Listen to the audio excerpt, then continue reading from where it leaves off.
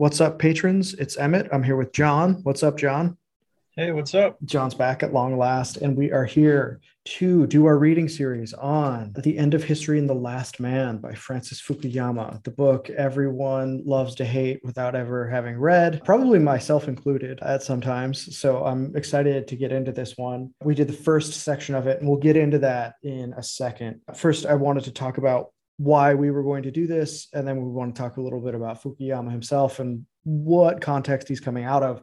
And then we're going to get into this first section. So I wanted to do this because the weird German historical philosopher we were doing was basically like too rich and demanding. We could have gotten an episode out of every single page we were reading. It was like too much cake at once. It's like listening to late period yes, like too many keyboards, you know. I definitely think not every book is going to lend itself to this kind of thing. Like Yeah. some books, like you and I could never sit down and do like something of Aristotle in like 10 episodes. You know what I mean? Like that just Yeah. would be, it would be kind of like, Grammatology. yeah, like it would simply be far too cursory for Yeah. what it was. And it would be kind of like cheap for people to think that they could listen to that podcast and then like know something. Well, And and the I, other one, I think it was just a little bit harder. Like I knew why I was reading it. I wasn't sure why I was creating content of it after we did our first episode, where I was like, this yeah, is that like, as I thought it was well. marvelous, honestly. Like it really, in some of the historical pieces I've written since then, has inflected that. But yeah, I don't think it was right. And also, one of the reasons why we did The True and Only Heaven or After Virtue is not because these are by any means simple books, but because that they are important books that tend to get referenced or talked about, but never actually read. And we'd like to provide access for that. And what we like about doing the Fukuyama is that it also gives us a window into a period of time that many think to now be at its end or nearing its end, Mm. perhaps has been for a minute. But because I think that there are some disquieting suggestions he has already, I can see them prefigured, not just in the title, but in the first section about the nature of the end of history and life in the liberal democratic hegemony that seems to be or has been the ideological straitjacket, perhaps, that the world has lived in since the fall of the Soviet Union. Now, to talk about Fukuyama himself a little bit, so he grows up in Hyde Park, which is sort of like you know, Rhodesia for tenured professors here in Chicago. And it's basically like where you live if you go to University of Chicago. It's a very wealthy neighborhood. Obama's from there. It seems like Fukuyama's from a more upper crust sort of family, I guess,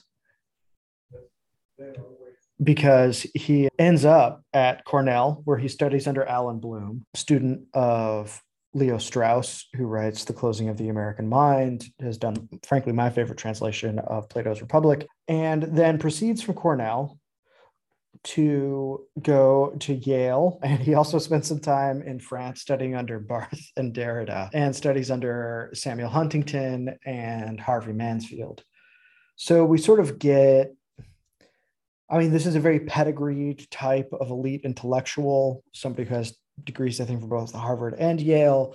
He ends up doing some work for Rand for a while in the 80s. I don't think that affiliation has ever totally ended. I'm not sure about that. But he is a kind of like high minded, philosophical foreign policy guy that was really important to the chattering classes during the Cold War, and he was a very capable political scientist. Even Perry Anderson, who writes a critique of his 2006 book on maybe the Iraq War was a mistake, America at the Crossroads, Democracy, Power, and the Neoconservative Legacy, says that, Fukuyama is generally a pretty sharp guy, even if he thinks that book is kind of less than stellar. But to sort of close this background, I think it's important to talk about like who Fukuyama is going to be thinking with when he's working through this book. And we see sort of a familiar cast of characters. We get Hegel, obviously Nietzsche is invoked in the title, but Riljev, who's a Hegelian himself living in exile in France during the Cold War. And Anderson captures the influences on his thought like this. The philosophical basis of the construction of The End of History and The Last Man came, as Fukuyama explained, from the reworking of Hegel's dialectic of recognition by a Russian exile in France, Alexander Kojev, for whom centuries of struggles between masters and slaves, social classes, were on the brink of issuing into a definitive condition of equality, a universal and homogeneous state that would bring history to a halt, a conception he identified with socialism and later with capitalism, if always with an inscrutable irony. Fukuyama took over this narrative structure, but grounded it in an ontology of human nature quite alien to Kojev, that was derived from Plato and came, along with a much more conservative outlook, from his Straussian formation. Kojev and Strauss had valued each other as interlocutors. They have a famous exchange over Xenophon's dialogue, Hiero, the tyrant, called On Tyranny or something like that. I believe you can check that out. They valued each other as interlocutors and shared many intellectual reference points, but politically as well as metaphysically, they were very distant. Strauss, an unyielding thinker of the right, had no time for Hegel, let alone Marx. In his eyes, Kojev's deduction from their conceptions of liberty and equality could only presage a leveling planetary tyranny. He believed in particular regimes and natural hierarchy. I should also note that Charles Krauthammer, who has a blurb on the cover of this book, he was definitely like consummate Cold Warrior and neocon, describes this book as bold, lucid, scandalously brilliant. It's definitely like of the adverbial book review type thing, searingly meaningful or whatever. Until now, Krauthammer says, the triumph of the West was merely a fact, period. Fukuyama has given it a deeper and highly original meaning. I should say that when Fukuyama breaks ranks with the neoconservatives partway through the Iraq War, Krauthammer basically calls him an anti-Semite for pointing out that a lot of the neoconservatives were in fact Jewish Americans. That's really funny. I did yeah, not just know so you about know how that that yeah, just so you know how that plays out between them.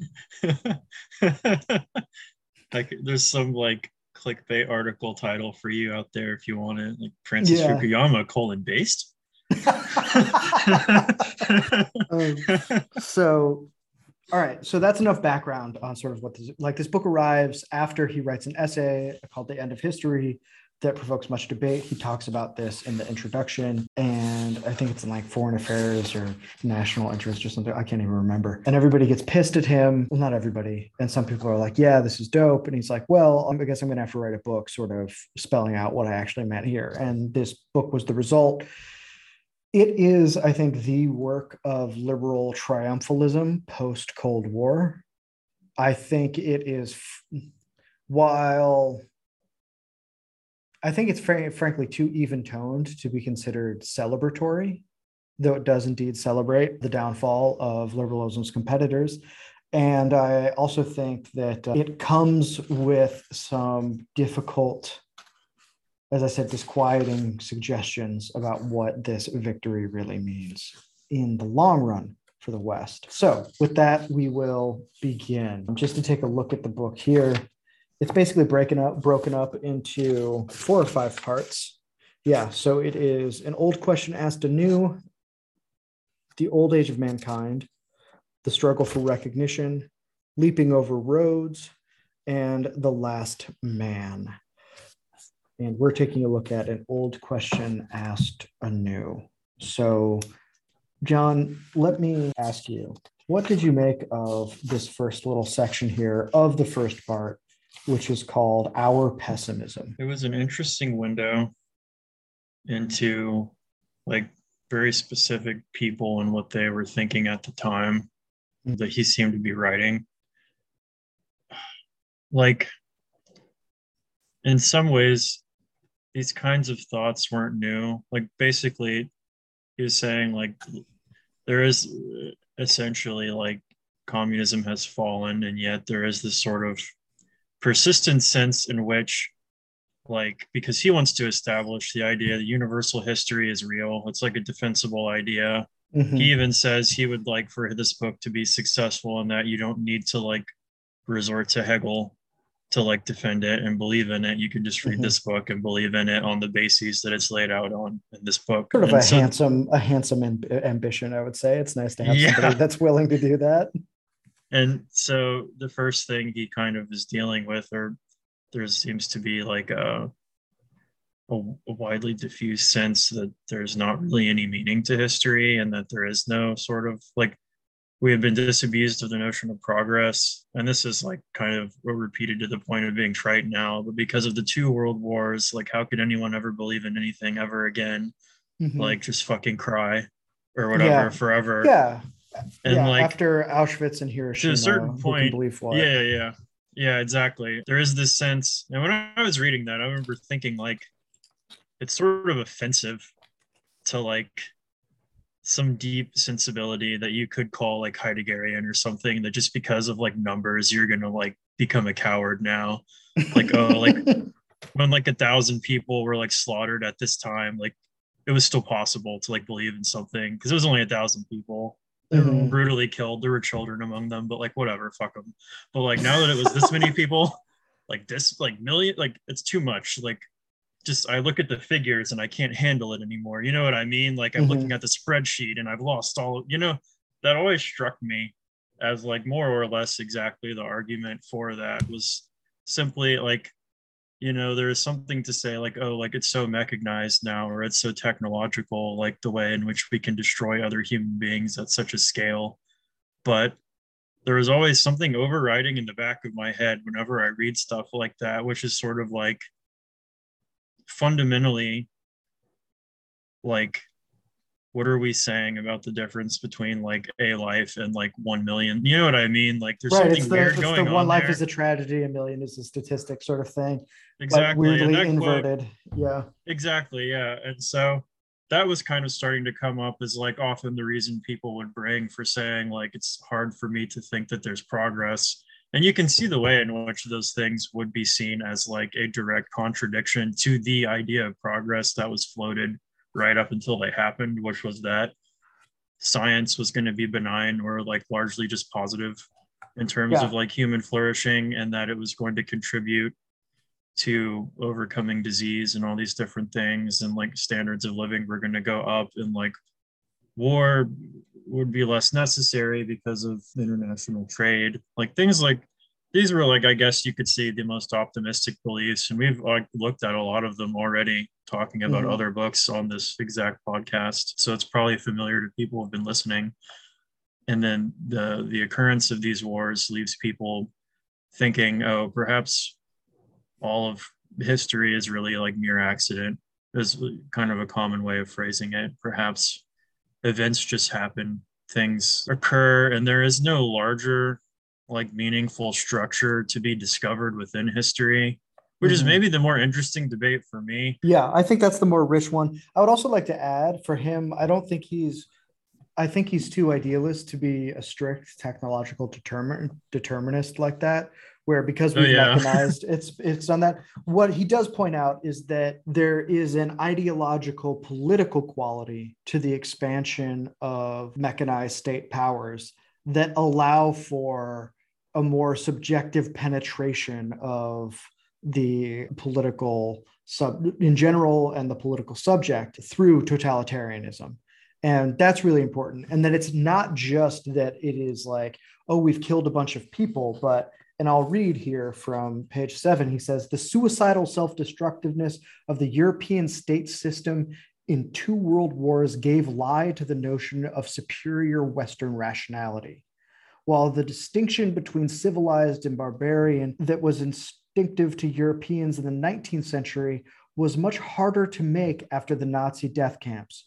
Instead of human history leading to a single direction, there seemed to be as many goals as there were peoples or civilizations, with liberal democracy having no particular privilege among them. We see this, okay, so that's end quote. We see this in the way people respond to the Great Depression worldwide, and they're all sort of looking over each other's shoulders, whether they're fascist, communist, or not, because they're like, I don't know what to do. There's this protean quality that happens, the complete leveling of the life world of 19th century Europe. that happens, like over the course of World War One, I would say, including the death of a certain type of honor culture. And I think one of the things that he might add, or that I think he's right to add in this, is that so much of that level of progress, and Lash talked about this, had to do with the idea of like civilizations as like having the same sort of development as a child.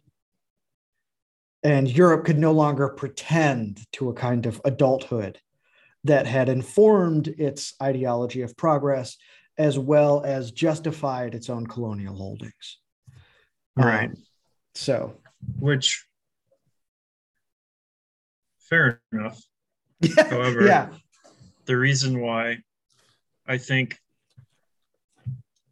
it's always interesting, I always enjoy reading Nietzsche because I feel like he manages like the he manages to be, as he always loves to say, untimely, and he even credits his untimeliness to the fact that he is a classicist, and yeah, that what is the point of being a classicist if not to find things which are untimely to bring into the present and mm-hmm. to look at them and see like what of this is for us now, like what can we do with this, and the only point of it is that it stands over and against us in some ways and Mm-hmm. our ways of thinking about things. So it's always just like funny to me the way in which like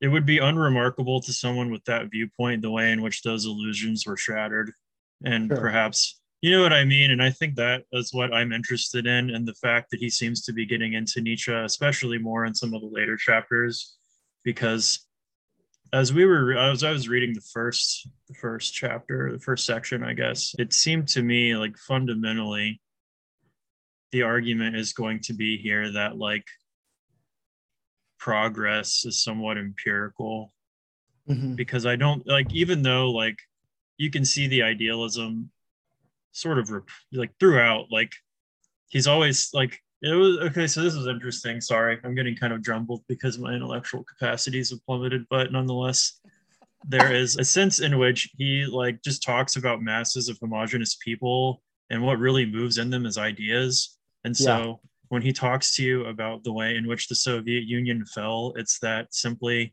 at a certain point enough homogenous people who like made up the intellectual middle class had been exposed to the idea of democracy and the idea of economic liberalism, and they Mm-hmm. believed in it, and then that idea moved in them and created this thing. And I would always like the way in which I have begun to think about things over the last few years is kind of like really antagonistic to that way of thinking, I think. Totally. Yeah. And I am just thinking like, you know, you can put it that way, but you could also say like there were like cliques of actual people who like had actual personalities and interests that all seemed Mm-hmm. to coalesce around the fact that, like, I guess as Curtis Yarvin would like say, New York City is the capital of the world. Like, Mm-hmm. and you're either in the metropole like culturally, or you're just some bit player like in the province, and like nobody who learns enough to know that will then want to maintain that position, which is more or less like the interesting way in which he characterizes like right-wing dictatorships around the world as like, Mm-hmm. once you're an intellectual in one of those and you realize that like New York City, London, like those are the places like that matter in the world, and like where you are and the government you're living under like do not matter.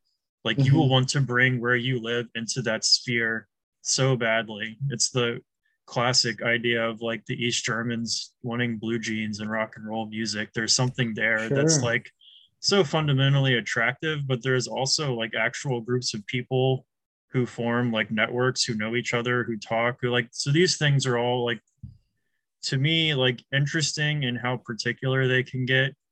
And I think that the like sort of idealist narrative of the way in which like democracy, like its spirit simply moves through the souls or whatever and then like Yeah. animates them, kind of elides a lot of that. And it is sort of, you know, like it's fine. I know exactly what kind of person he is reading that, and I'm not going to like begrudge him for feeling Mm-hmm. that way.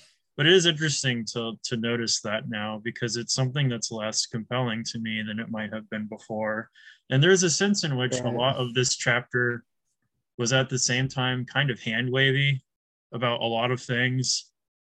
while at the same time you can, you know, you can generously give him that, like, okay, like I know you don't really want to like get into the specifics of all the things you're bringing up. You just want to bring them up, say these support my point of view, and then move on. And I guess that's fine because we have more important things to talk about. But at the Yeah. same time, given that this seems to be sort of like the chapter that is saying like empirically, historically, like what I am trying to talk about seems to be bearing out as a general long-term trend, despite short run dips and like Mhm. liberalism or whatever, like in the long run, this is sort of like in an inescapable curve. I think is more or less what he's trying to say, like using his little graph of like what is a democracy in the Yeah, that long. comes That later was in this section. Yeah. So, and we'll get to the cute little poli-sci graph that he busts out. So, what is our pessimism? Our pessimism is at the idea of a progressive history and at a universal history. And he sort of wants to give credence to why there was a crisis of faith over the course of the 20th century about this direction, and then sort of console the reader and say, do not worry. In fact, we have plenty of evidence that it is our pessimism that is out of date. And what we experienced was basically a brutal short run dip in the ultimate triumph of liberal democracy and progress, et cetera, and the struggle for recognition that one aspires to. And the feature, why we're exiting the realm, the province of pessimism, has to do with what he describes as the weakness of strong states. And this is why the totalitarian thing is important, because what he wants to say is that right and left deviations from liberal democracy, so authoritarianism, I don't know what that word means. I'm like, it seems to have zero political content to me. Like, I kind of get it at a conceptual level, I like think it was at what. its best when he tries to say that it is like, because the only I was thinking like when I first read it, I was like, in what ways the United States like not a strong state? Like it's a sprawling bureaucracy that's kind of unfathomable. It's like a global military presence. You know what I mean? Yeah. Like in what sense are we differentiating strong and weak states? And I think the only time that was really clear to me in this chapter was when he talks about the like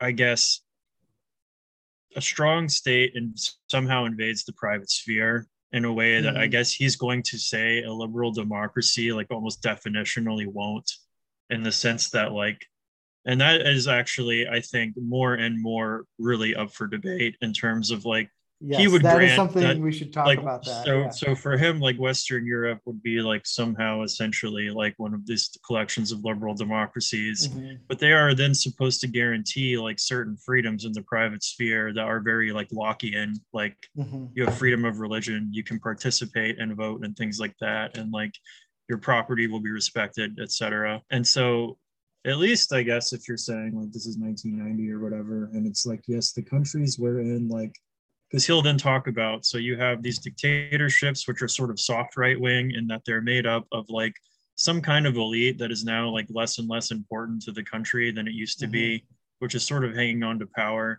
and it wants to sort of reinforce these old social values, but it is actually not interested or capable of invading the private sphere to a great degree, versus what he would characterize as like the Nazi and Stalinist regimes, Mm-hmm. which to him were totalizing and thus totalitarian. So when I was thinking about it like that, I was like, okay, I guess then if you want to say there's like a spectrum of state strongness, and if you want to only talk about it in terms of private sphere invasion or not, then that Mm-hmm. kind of makes sense. But like you said, it will be utterly problematized by like any number of social programs going on in the United Kingdom and France, etc., that are all designed to invade like the private sphere utterly and totally. Yeah, sure. Yeah.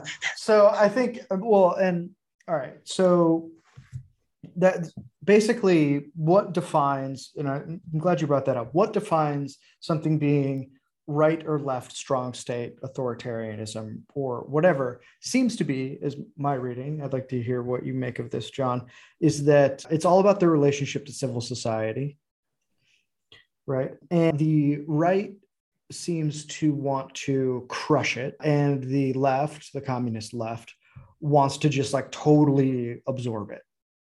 Mm. Right. So it's really different versions of top down, and we can, I guess, conceptualize that further, but he doesn't really do that. So I'm not going to put words in his mouth. Like that's really what we're left with, it seems. Yeah, there is a sense in which he's just trying to sort of get through these topics, I guess. I mean, that kind of makes sense to me. There Right. was He at can't least go through like, like every single thing, and what he wants to say is he says, what makes liberal democracy a weak state? And this is what he means by it. The state in a liberal democracy is by definition weak. Preservation of a sphere of individual rights means a sharp delimitation of its power. We're going to have some questions about that assumption and the relationship between liberalism and democracy, which he sort of has a parallax view of, depending on where you are, even in this chapter. And we're going to get to that here in a second. So right, I just which want to bring there's a up, lot to say about that. yeah, there is a lot to say about that. And the other thing that I want to bring up is in terms of him glossing over things, like one of the interesting questions is like liberal democracy's ability to like foment, in the case of America, incredibly like the treatment of Chile. And this is like so funny to me. Where it's just like, Yeah. well, they did a good job of getting rid of Pinochet. I was like, yeah, who we like put there.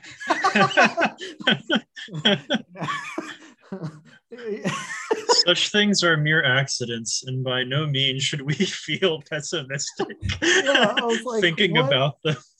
I was like, yeah, like it just as he goes through all of the Central and Latin American countries, I'm like, how many of these guys did we fund? Like, and then we're sort of like, it's like breaking someone's leg and then being like, wow, we really made your bones stronger once you've healed. Like Yeah, there was definitely the classic academic view from nowhere sort of going on with this, where it's like, I'm not really looking at this from any particular point of view. yeah, it just So, so happened that there was a right-wing dictatorship there run by a they got rid of backroom him. elites. Yeah, and to be fair to the right wing dictator, he like liberalized the economy, and they're doing well now. So like, Yeah, fair's fair. yeah, yeah. Like in the long run, maybe Pinochet wasn't the hero we needed, but he was the hero we deserved. So Yeah. yeah, so I mean, there's a little bit of that. I'm very impressed with, and again, I think this speaks to like the level at which the Cold War really shaped the American Academy, like his Kremlinology, his Russian history. Like, I don't know a lot about Russian history, but what you notice is that it is markedly more detailed in terms of major players, how power changes hands, the different ideologies of iterations of the Soviet regime. And like name a bunch of Soviet economists that I've never heard of, which is yeah, cool. yeah, and I really respect that. I mean, I think that Condoleezza Rice had memorized like every member of the Kremlin, their family, like just the whole tree of relationships there. And I forget who pointed it out. It was like when we went into Iraq, like no one could say the same thing about the Ba'athist Party there. Like people did not give a shit. Like they were just like Paul Bremer just walking around in Timberlands, like LFG, bro. Yeah. So okay, so we have that, and I think we can just sort of like move on. There's not a lot to say about the weakness of strong state stuff. I think it's sort of like an exhaustive and exhausting anecdotal history of how everyone gets the democracy virus and then overthrows the dictators that are there. He points out that there are some challenges from Islam, but Islam, like communism, seems to be in a rearguard state.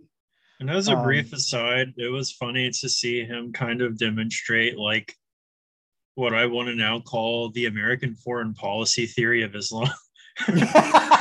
Yeah. Like, yeah, for real. It was so funny. It was just like, well, they basically have no laws other than what God says and like no jurisprudence that could ever be compared to anything like what came out of the Commonwealth of England. right. So Because they're he all wants just to talk savages about cutting off each other's heads in the sand. There's essentially this kind of like baseline assumption that Islam is going to be like antagonistic to liberalism, which I don't know. Like, that's not really necessarily true. And the first, one thing that I really appreciate about a lot of the like libertarian collectives of like intellectuals is they have done like all of this intense work on talking about like the liberalism inherent in like classical Confucianism, the liberalism inherent in Yeah. like classical is like Yeah. they've actually gone and like looked into things and like They've talked done like a about how worldwide victory lap, basically, of being like, we're there all of the time. We're right all of essentially, the but I time. think that the universalizing vision sort of has something to recommend it over Sure. whatever the Totally. hell is going on here, because that at least sort of posits that we can all actually somehow like coexist. And there's other work, especially by like European Muslims, talking essentially about how the death of Lockean liberalism is the most dangerous thing if you're a Muslim in Europe right now, because essentially all these states are suddenly very, very strong and they're like looking at you weird. And so I think that like the lack of complication or nuance in that, and especially because to him, Islam equaled Iraq and Iran and like the other states that aren't worth mentioning. And By the like way, whatever was throughout the 90s, he's writing open letters like, why haven't we killed Saddam Hussein? Like, why yeah, haven't we done this? And then after 9/11, a week afterwards, he's basically like, puts his name on an open letter signed by a bunch of intellectuals that may as well have been a transcript of Clint Eastwood's monologue from what's that movie called? You know what I'm talking about. About it. And like makes no mention, doesn't even mention WMDs. It's just like, bitch, we're going. And he omits all of that from right. his it's partway through a crisis. Like he's willing to implicate himself in the intellectual milieu that he sort of overputs the onus on neoconservatives, as frankly a lot of liberals do, on who decided to invade Iraq. But I just want to say that that is like a strain in his thought that is sort of like, what do we do with our victory? Especially these guys who were committed, like Bill Kristol and others, to like really seeing America as the world police, whose job it was to have an aggressive universalism. Right. And I think we can sort of see here also, like in the way he talks about Islam, sort of the tension between the Kojevian universalism and the Straussian particularity.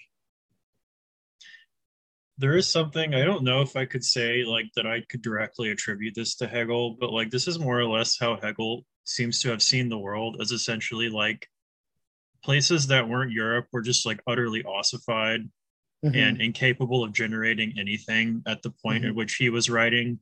And for him, like the only place that had any dynamism where like spirit was going to do whatever the hell was like in Europe, and, like Napoleon, all this stuff. Like this is where Mm-hmm. things were happening, which like I would say you could essentially completely contrast to the other group of people who were concerned with like the advent of liberalism, which would be more like I don't want to like Austrian and Anglo liberals who would, I Mm-hmm. think, have taken a more interesting, in the case of the English, a more naturalist, like this sort Yeah. of, it's just there already. It's just Mm-hmm. happening. If you just let things happen, they happen this way. And then, so in that Right. sense, it's not culturally determined.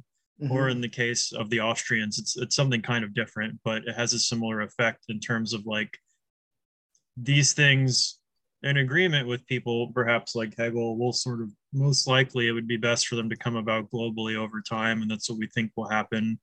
But the Hegelianism ends up getting you this weird like bifurcation of cultures, which I guess is just very German, honestly. Like, Well, so this is something that I was talking to an artist about the other day. I was talking to a painter, and we were sort of talking about the museum. We were talking about Robert Hughes because Josh and I, and we will continue to do so, are doing that series on the shock of the new. And one of the things we discussed was the museum arriving with the advent of empire in the way that we understand it, that is hoovering up all sorts of items from all over the world that can be witnessed by the metropolitan, including artists, but are also cataloged and curated. And this is co-emergent with things like the, as I understand it, German historicist school that is interested in these sweeping narratives of history and understanding it in this way. So there is sort of a material, maybe aesthetic, and then intellectual current that's happening here that we can sort of see in the background of Fukuyama's thought. As Perry Anderson points out, I think quite adeptly in his little essay review of Fukuyama's, some of his later work. Now, what can be said of liberalism by Fukuyama, right? The worldwide liberal revolution. He says, this is my favorite thing. So he talks about, I love this, man. Okay, so the weakness of strong states has meant that many former authoritarianisms has now given way to democracy, while the former post-totalitarian states have become simple authoritarianisms, if not democracies. Kind of unclear what that's actually communicating, especially when he goes into what he means by democracy, which I'll get to in a second. But I just wanted to note on this, which I thought was hysterical, given the mutual interest John and I have in Asian, particularly Japanese and Korean development in the 20th century, which he says the Asian success story was not limited to early modernizers like Japan, but eventually came to include virtually all countries in Asia willing to adopt market principles and integrate themselves fully into the global capitalist economic system. This is part I underlined. Their performance suggested that poor countries without resources other than their own hardworking populations could take advantage of the openness of the international economic system and create unimagined amounts of new wealth, rapidly closing the gap with the more established capitalist powers of Europe and North America. That is like not how I would describe the tenure of President Park Chung-hee in South Korea as like this, as like ragged dick. It's definitely like even if we were to limit ourselves, I think, to like fairly mainstream economics, it's like kind of I would say a fairly outdated view of development even there. Like Yeah. the idea that there is a kind of linear progression that you just join as soon as you start lifting, because I used that term exit. You just get on the LP, you do go mad. Like you get your squat up to like 365 or something. Yeah, in like right. a couple months, and then you're going to be with the big boys eventually. And then like that was kind of an idea of like growth, and that like you could get plugged in at any time. And then essentially there was no reason why you wouldn't then like be economically like GDP growth wise equal to like the UK at its best or whatever, or the United States.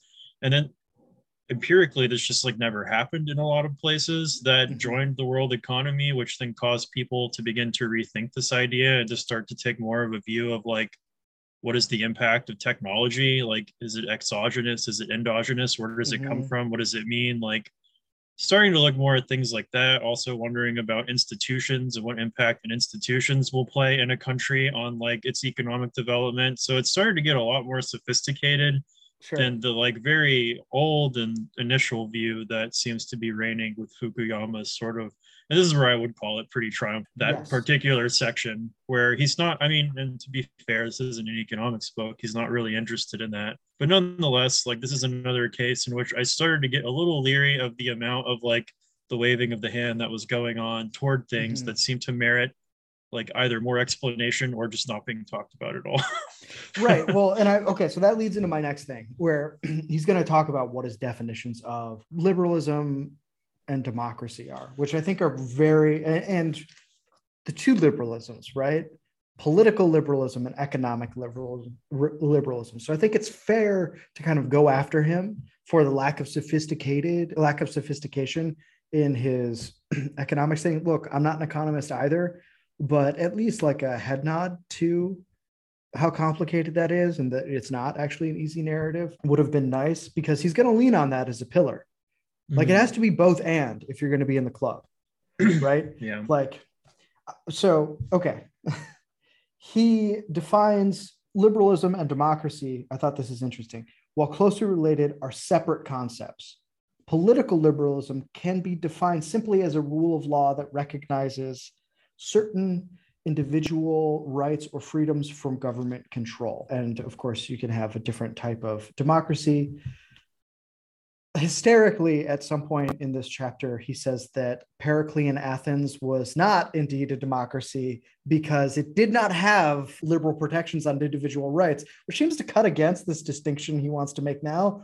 And it's also just an insane thing to say, considering they were the originators. He talks about the franchise too. Like the franchise wasn't universal or something, so it didn't qualify. And I'm like, okay, it wasn't in America. Like, like this is so weird. But also, like, they invented the term. Like, Like it's an ancient Greek. Anyway, I just thought that was really funny. So he does want to confine liberalism to Lord Bryce's classic work on democracy. Again, the conflation between these three things, or between these things, which limits them to three: civil rights, the exemption from control of the citizen in respect of his person and property; religious rights, exemption from control in the expression of religious opinions and the practice of worship; and what was called political rights, exemption from control in matters which do not so plainly affect the welfare of the whole community as to render control necessary, including the fundamental right of press freedom. So some nice, good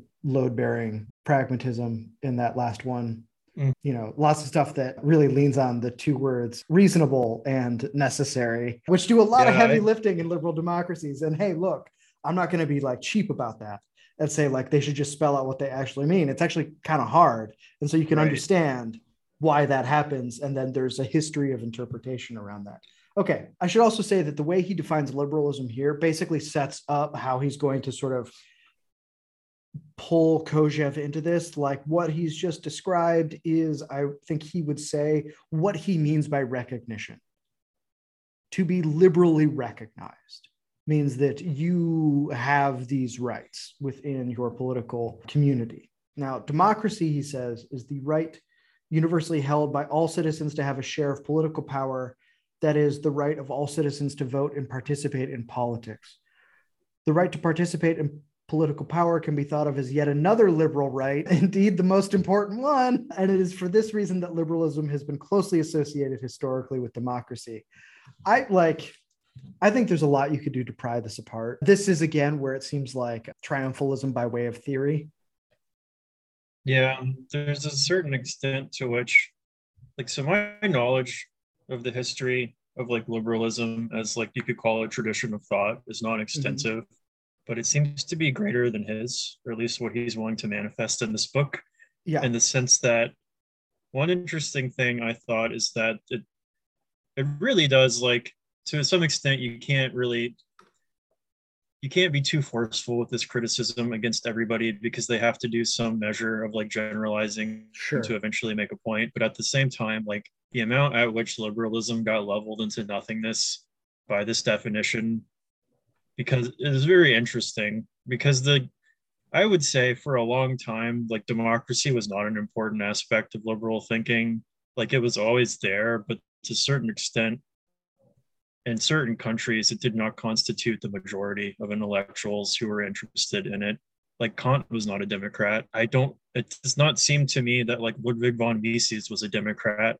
Like he was very much interested in like the non-destruction of the Habsburg Empire and like the creation of sort of ethno-states that were going to like destroy each other or whatever. Right. If you read Federalist 10, there are concerns about the expansiveness of democracy and the founding fathers' interest in America on voters as property owners. Right. And like why they think that, which is intimately tied. So I think there is an interesting, even like, I just want to like, because I think that the way he's going to bring up later, and we're going to talk about it when we read it, like the worries about the last man, the leveling effects of like this democratic liberalism, the way in which the sameness sort of like what will be the end point of that. And like there are profound criticisms of just that from like the various groups of liberals throughout history. Like there is a guy, Eric von Kuhnelt, I don't know if I'm pronouncing his name right, but I was reading something by him where he's talking about the Polish like constitutional body or whatever that would vote to like bring in a new king or whatever. And there was one point at which you can like feel like energy radiating off of him when he says like, and one nay vote would like be sufficient to nullify any measure, for these people were so free that they would not submit themselves to a majority.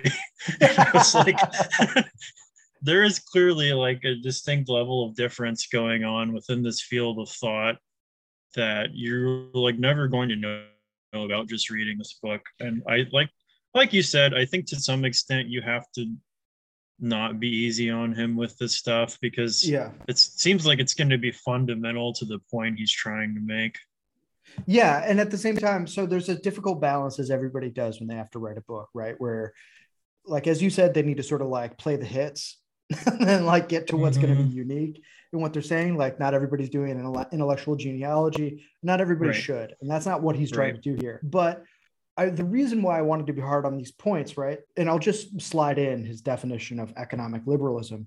He says liberalism in its economic form is the recognition of the right of free economic activity and economic exchange based on private property and markets. Okay, fair enough. That's pretty straightforward. We get that a lot. All right. The reason why I wanted to really emphasize the difficulty of the conflation between, or equivocation, I should say, that he does between democracy and liberalism is because I think that is indeed an outgrowth of American Cold War strategy Mm-hmm. and the university's relationship to that and the intellectuals that it produces that are like that, right? So if we think back to our episode on Lash's scathing essay from the 60s on the Congress for Cultural Freedom, we can sort of like see where the antecedents of Fukuyama viewpoint lies. And that's worth thinking on because, as I said, as John was saying, that it is going to be sort of foundational here. But I think it should also give us ways to sort of emphasize the last man aspects that Mm-hmm. he's thinking of and to maybe complicate them. Because if Right. indeed the liberal tradition is richer than what he's saying here, then that might actually create problems for the problem of leveling that he wants to identify in the latter half of the book. Right. So that's not to say that we're saying like both liberalism and Fukuyama suck at our time, but rather that the lack of robustness could create unforeseen problems for him down the road. Do we know yet? No. But we want to sort of keep that in our back pocket as we're moving through. I mean, he could just say like, "Well, that's true, but teleologically they don't matter, so whatever." And I could be like, "Okay, like fine, like you're right. They Yeah. lost. This is what's happening, I guess. Whatever." Yeah. True. No, Or- true. Okay. but yeah. And so he does the thing where he says, like even non-democratic states justify themselves in the term of democracy. There's a fascinating book I've read little parts of called Athens on Trial that looks at the discourse around democracy in the West and sort of tries to talk about how it came to be that democracy is so hated by pretty much everybody up until the like 19th and like latter half of the 19th and generally 20th century was no longer this tar baby, but was something to actually emphasize and champion and why that is. And so people can go check that out if they would like. But I This thought is that the this, point. Oh, sorry. Go ahead. no, go ahead, go ahead. I was just gonna like, as a brief aside, like this is exactly the point on which I think I was first introduced to this book, like as a soundbite, Mm-hmm. which I had actually never heard anyone making any of the like really tawdry criticisms of it that were apparently always out there first. The thing I Mm-hmm. heard first was like clicking on a random Zizek video and hearing him say, Francis Fukuyama, he's not an idiot. Yeah, Like people say, like he is actually very smart, like yeah, we are he all is actually Fukuyamists now. yeah, we are a Fukuyamist. Where I think he is wrong is capitalism with Chinese characteristics or whatever, like Yeah. which I was seeing so much of in reading this first section. I was like, oh yeah, definitely. There is a sense in which Fukuyama is almost alive to that reality when he's Mm-hmm. talking about China, but there is a certain sense in which his view that like political liberalism is going to be triumphant will not allow him to see what is going on in places like that, as he like really dismissively terms like post 89 China as like just another right-wing Asian state. Like nothing to I was see like, here, folks. Like that move was right so along. that was sort of crazy to me because there's also this interesting discussion to have about like statehood, the idea of the nation state. Mm. And just as a brief little thing here, because I was noticing the same thing. The way he talked about China, I thought was a little bit cheap and kind of arrogant.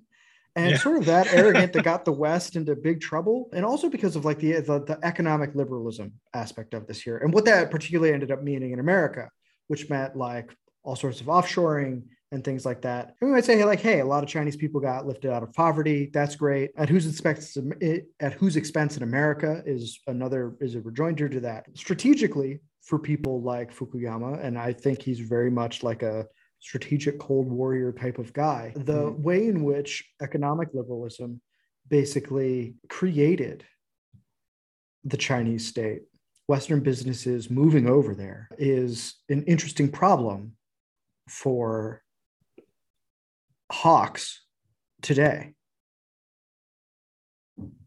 And it's something that no one will really like be honest with themselves about, that there might be some real problems here when every head of your major NGOs like has a China branch and is going over there and like talking to them. That's true for like the environmental organizations too, you know, and like what that means and how does that impact civil society in America and what's the relationship here and what does someone owe the nation state? Anything, nothing, what's going on here? So I think that's an interesting blind spot to mark for now, just like this.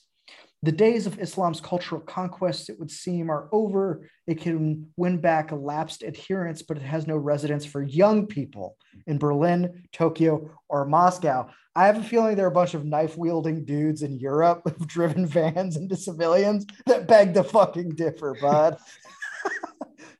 Also, I think much more interestingly, like, I don't know, like the demographic evidence is not easy to come by, but I think in 100 years, people are going to look back on what was like a profound century of like Islamic conversion in the non-historically Islamic world. It's happening a lot in Latin America.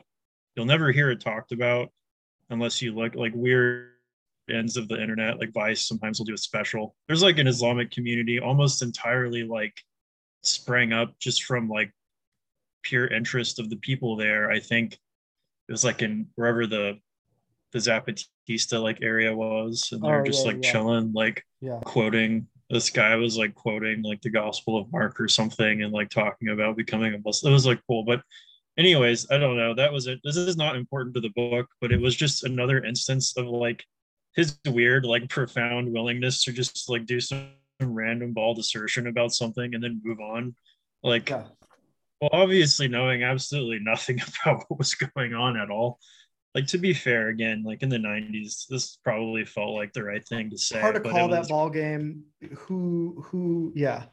You know, I would also say that, like, you know, I didn't mean to reduce all of Islam to like they're crazy extremists or whatever, but only to say that his concerns in the latter half of this book, which we'll get to, seem to have made people vulnerable to a certain type of reactionary religious fanaticism that I have seen lectures from very like radical, basically terroristic imams saying we should exploit that because the West doesn't believe in anything. And when we do random terrorist attacks, they, you know, there's that thing in the Adam Curtis documentary, I forget which one it is, that basically says like they can't respond in any coherent way because they have no values, and it further demoralizes their society. Yeah, there's no like Admiral Horatio anymore. Right. And so I think those days are gone. But okay, so we've done some criticism of Fukuyama. Here's where I think that he is, this gets couched just below this thing on page 46 that I read about Islam. And I think that this is like really what he means when he's talking about the world we live in today. And I think if we're honest with ourselves, this is basically where we are. He says, you know, we can imagine futures better or worse than the one that we have now, whether because of climate change, which he's talking about here, or whatever. He says, but we cannot picture to ourselves a world that is essentially different from the present one and at the same time better. Other, less reflective ages also thought of themselves as the best, but we arrive at this conclusion exhausted, as it were, from the pursuit of alternatives we felt had to be better than liberal democracy.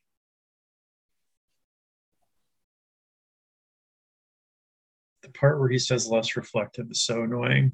That part, yeah. I was just like, come on, bro. But the thing he follows that up with, right? John and I, before we recorded, we're talking. John and I, before we recorded, we're talking about the dialectic of reading Fukuyama, which is alternating between being really annoyed and like kind of impressed, and just toggling between those moods while reading it. But I think that that here he's basically has his finger on the pulse. This is what Zizek means when he says we're all Fukuyamas now. This is sort of what the guys at Alpha Bunga Bunga are looking at with their book, The End of History, which is sort of being post this exhaustion somehow. I think once we finish this book, I will finally get around to reading their book and bring them on. And we can do sort of like a talk about Fukuyama, their book, and where we are now after COVID. Right. Because the rest of this chapter is him just being like, we're doing liberal democracy, like get in losers. You know, like Yeah. we're doing it. What could a universal history mean given that shit fucking rules now? An idea for a universal history is the beginning of the next chapter, as the next chapter's title in the second section, The Old Age of Mankind. So, all right, I want to say something here. So, Joey Keegan, I think I've talked about this on the podcast before. He's been on here before. He and I had a great conversation about Unitarian Universalist integralists, as he calls them, who have created the woke world we live in. And That's really funny. yeah, it's a really funny phrase. I thought it was so good. You integralists. It's so great. It's so perfect. I don't know why he hasn't gotten more credit for that. I think it's sharp as hell. But Fukuyama just came out with a new book that's sort of like his post-COVID book or whatever. I haven't read it, but Joey went to one of his talks. And Joey was sort of like asked a very straightforward question, which was, could not technocracy, the way that we've seen it penetrate the private sphere, especially after COVID, pose a more entrenched and dire threat to the liberal tradition than populism, right or left? To which, according to Joey, Fukuyama spent a good 10 minutes talking about how everybody has to get the vaccine and then basically said no and was annoyed. And we discovered like decades earlier the seeds of that very weaselness when he says reasonably, like, so if it affects the whole body politic, then the government can kind of do whatever they want. Yeah. Essentially, that was already like packed into one of those sentences we looked at earlier. Yeah. And you were saying like interesting load bearing words, you know, like, oh, it's reasonable to suspect that. And it's probably not for nothing that that's there and that that's a viewpoint that he holds while upholding liberalism. There is this built-in escape hatch from ever having to like sacrifice anything for like the sort of liberal freedom. Because if you could say like, well, the existential threat is too much, i.e. like Al-Qaeda, then suddenly those freedoms could just go away that we've enjoyed in certain ways, which is what we saw happen as we were growing up. So it's in some ways, I think, kind of like as much as he wants to be like a spokesperson for the liberal tradition, there is a sense in which I think like we're seeing in the subtle ways in this book, and as you just said, and now today at apparently a Q&A, he also represents the kind of like ease with which that viewpoint will be compromised, like in the service of whatever the currently reigning like power happens to be that decides that the state of exception or whatever, I guess, if you want to talk about that. But like there is a certain, you know what I mean? Like there is a sense in which this defense of liberalism is not principled, and I think that's worth pointing out. Like yeah, exactly. You know, so Anderson says this in 2006. He says, you know, the struggle for recognition and that being the primary motor of history, you know, for Fukuyama, he says, if this vision now appears to be something of an encumbrance for Fukuyama, perhaps that is because it was a theory of mortal conflict. Hegel and Kojève were each in their own time, Jena, Stalingrad, philosophers of war. Their legacy is too antagonistic for the purposes of drawing a line between the newfound caution of the statecraft Fukuyama now recommends and the democratic hypomania of former friends at the Standard. The platitudes of modernization theory are safer, but there is a price to be paid for the drop in intellectual level to State Building 101, the title, without excessive irony, of one of Fukuyama's recent essays. As a run-of-the-mill social scientist, he is never less than competent. There is, in his criticism of free market recipes for development in poor countries and call for strong public authorities, what could be read as a memory trace of his Hegelian formation, the idea of the state as the carrier of rational freedom.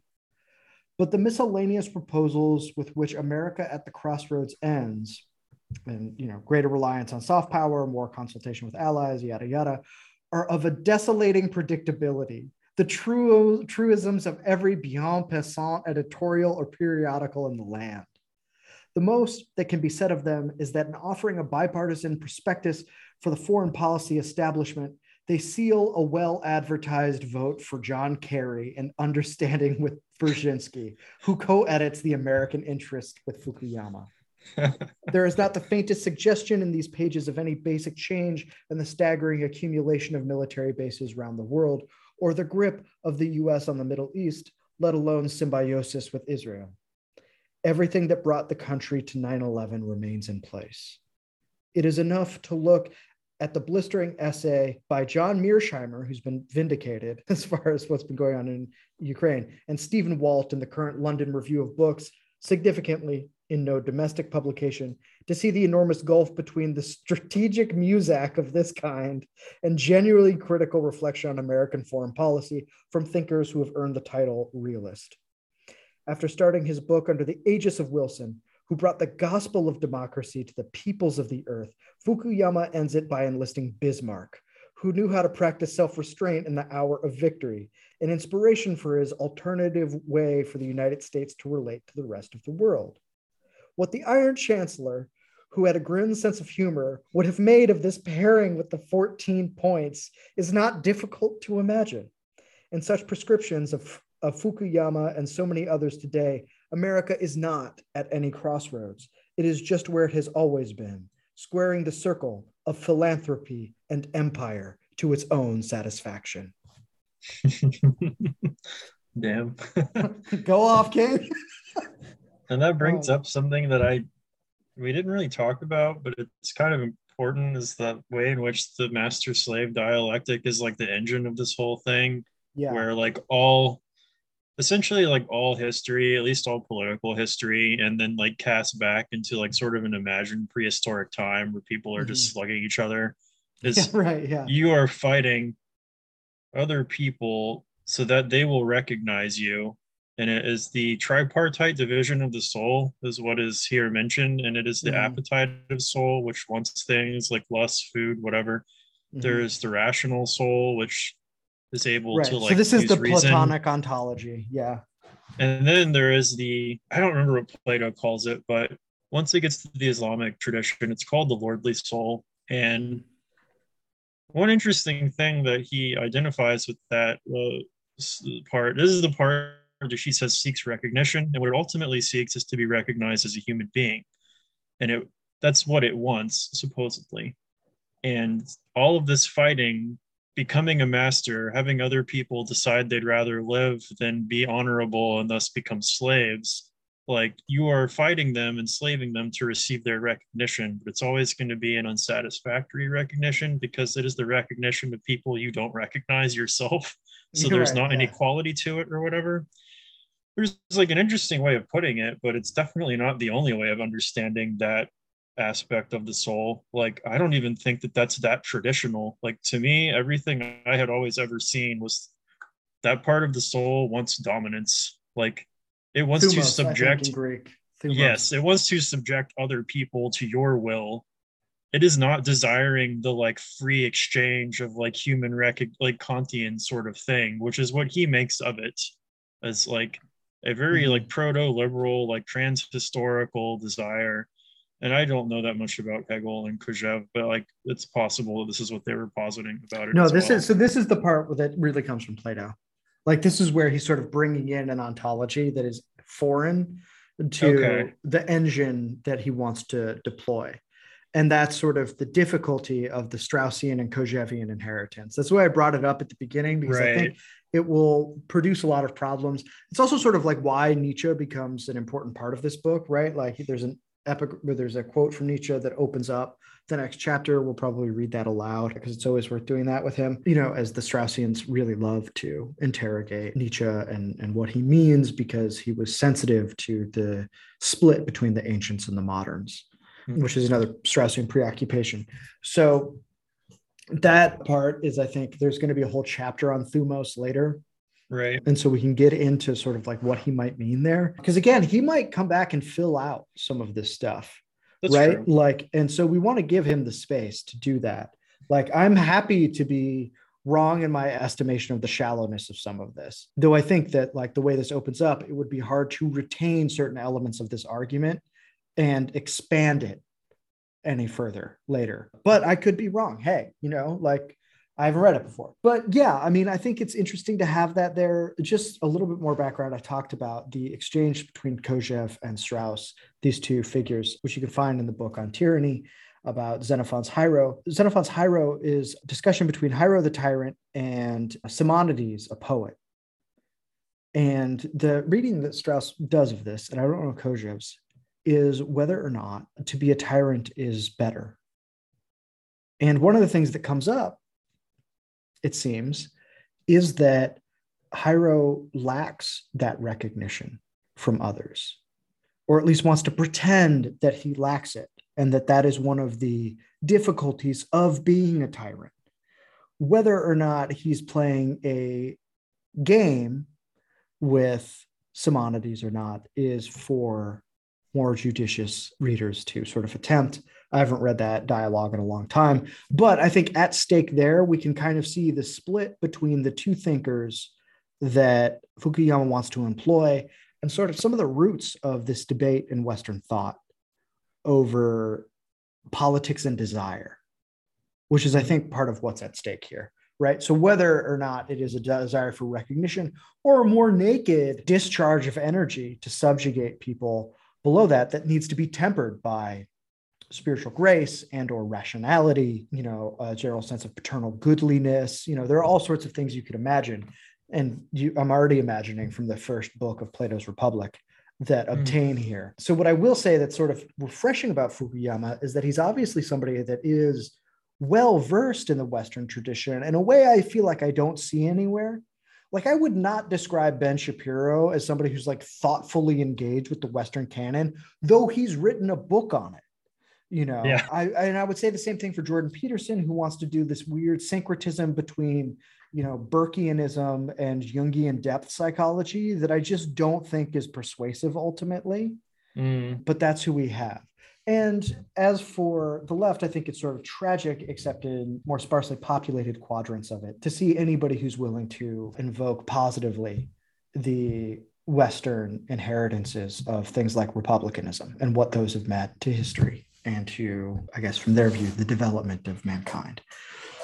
So I think that's sort of what I'm enjoying for this, because he has roots deep enough that allow for substantive disagreement and substantive debate. You can say he's wrong, but you can't be dismissive. And I think what aggravates me about so much of what I read these days, just like so much of what I watch it's like movies that don't want you to watch them, or like don't give a shit if you are. It's like books that don't really care if you read them. Like you're allowed to dismiss them. What they're really for is about getting talking points that you will use in the discourse wars. And to his credit, I don't think Fukuyama's up to that. I think he is actually far more of a plain dealer in terms of honest intellectual ambition. There was a great interview with Deleuze on the new thinkers of France in his day, like the 70s maybe. And he was saying, like, the books are occasions for the TV appearance at this point. Like, the book is absolutely nothing. Like, it is the author's subjectivity reasserting itself after Foucault, attempted to talk about it. It is back. And it is now like, there is no other point than for you to be on TV to write the book. No one reads the book. It doesn't matter. It has nothing to say. And it's interesting to see that this is a trajectory which has been identified, like, even at that point. And I agree with you. As I was reading this, and as many times as we talked about, the dialectic reared its head, and I was annoyed and impressed or whatever.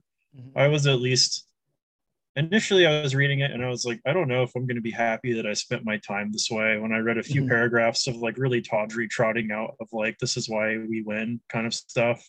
This is like, why I'm hot. This is yeah, why I'm exactly. Hot. This is why why I'm hot. I was like, I don't know if I'm going to be happy that I used my life to read this book. You ain't because you not. Like, I could just listen to that song and it would be so much better. Yeah, right. But then you move into something else. You're like, okay, like, I no longer feel that way. Like, there will be something to this. This won't be like completely empty, which was the fear, I think, going into it, is like, maybe this guy really does suck. Like, this is just going to be really sad.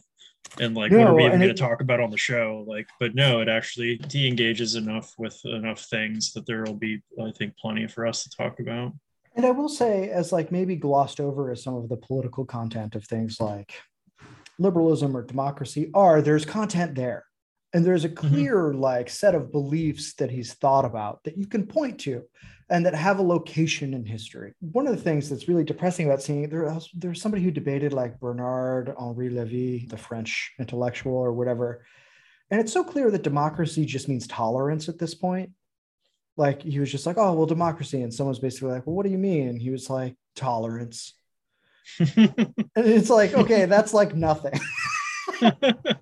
Yeah. Like that's a political emotion, and we might culturally want a certain level of that Yeah. to ameliorate faction within the polity. There's a case to be made for that. That's great. But as like what democracy boils down to, that is basically the thinning of Western mainstream intellectualism over the course of the 90s. That is the real victory defeats us moment, when people just sort of stop thinking and Thomas Friedman is allowed to publish books. Yeah. Take it away, Tom. So on that note, I hope you guys enjoyed this opening salvo, this opening investigation to the end of history and the last man. I'm very excited to do the rest of it. I think this is going to be productive, and I think it will put yet more context around our question of why nothing feels possible. So stay safe out there, and we will see you next time.